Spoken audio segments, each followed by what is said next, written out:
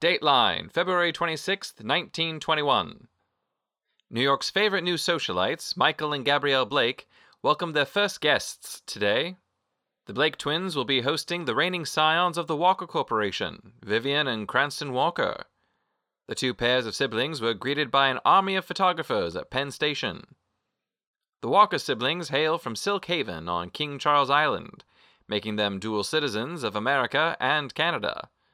Details of the purpose of the visit are being kept quiet, but experts believe that St. Moon is looking for a trade deal with Walker.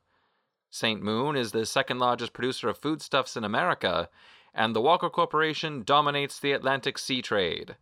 Speculators are saying you better buy St. Moon stock and fast. Vivian Walker is the chairwoman of the Walker Corporation. Her promotion from acting chairwoman was made last year, and, after an initial dip, the stock value of the company has been on the rise ever since. It was a controversial decision to raise Miss Walker to the position. However, since its inception, the Walker Corporation has always been led by a member of that family.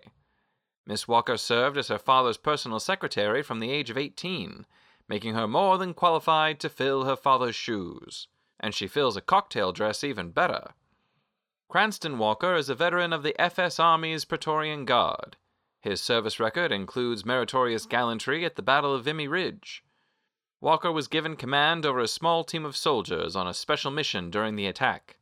Details of the mission have not been made public, but he was awarded a Purple Heart for his service. As the soldiers he commanded were Canadian, he was additionally awarded the Legion of Merit.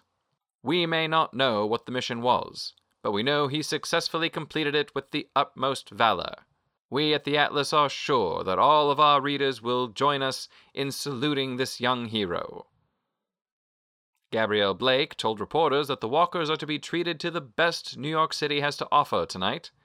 Be sure to pick up the morning edition of this newspaper tomorrow, as the society page promises to have all the exquisite details.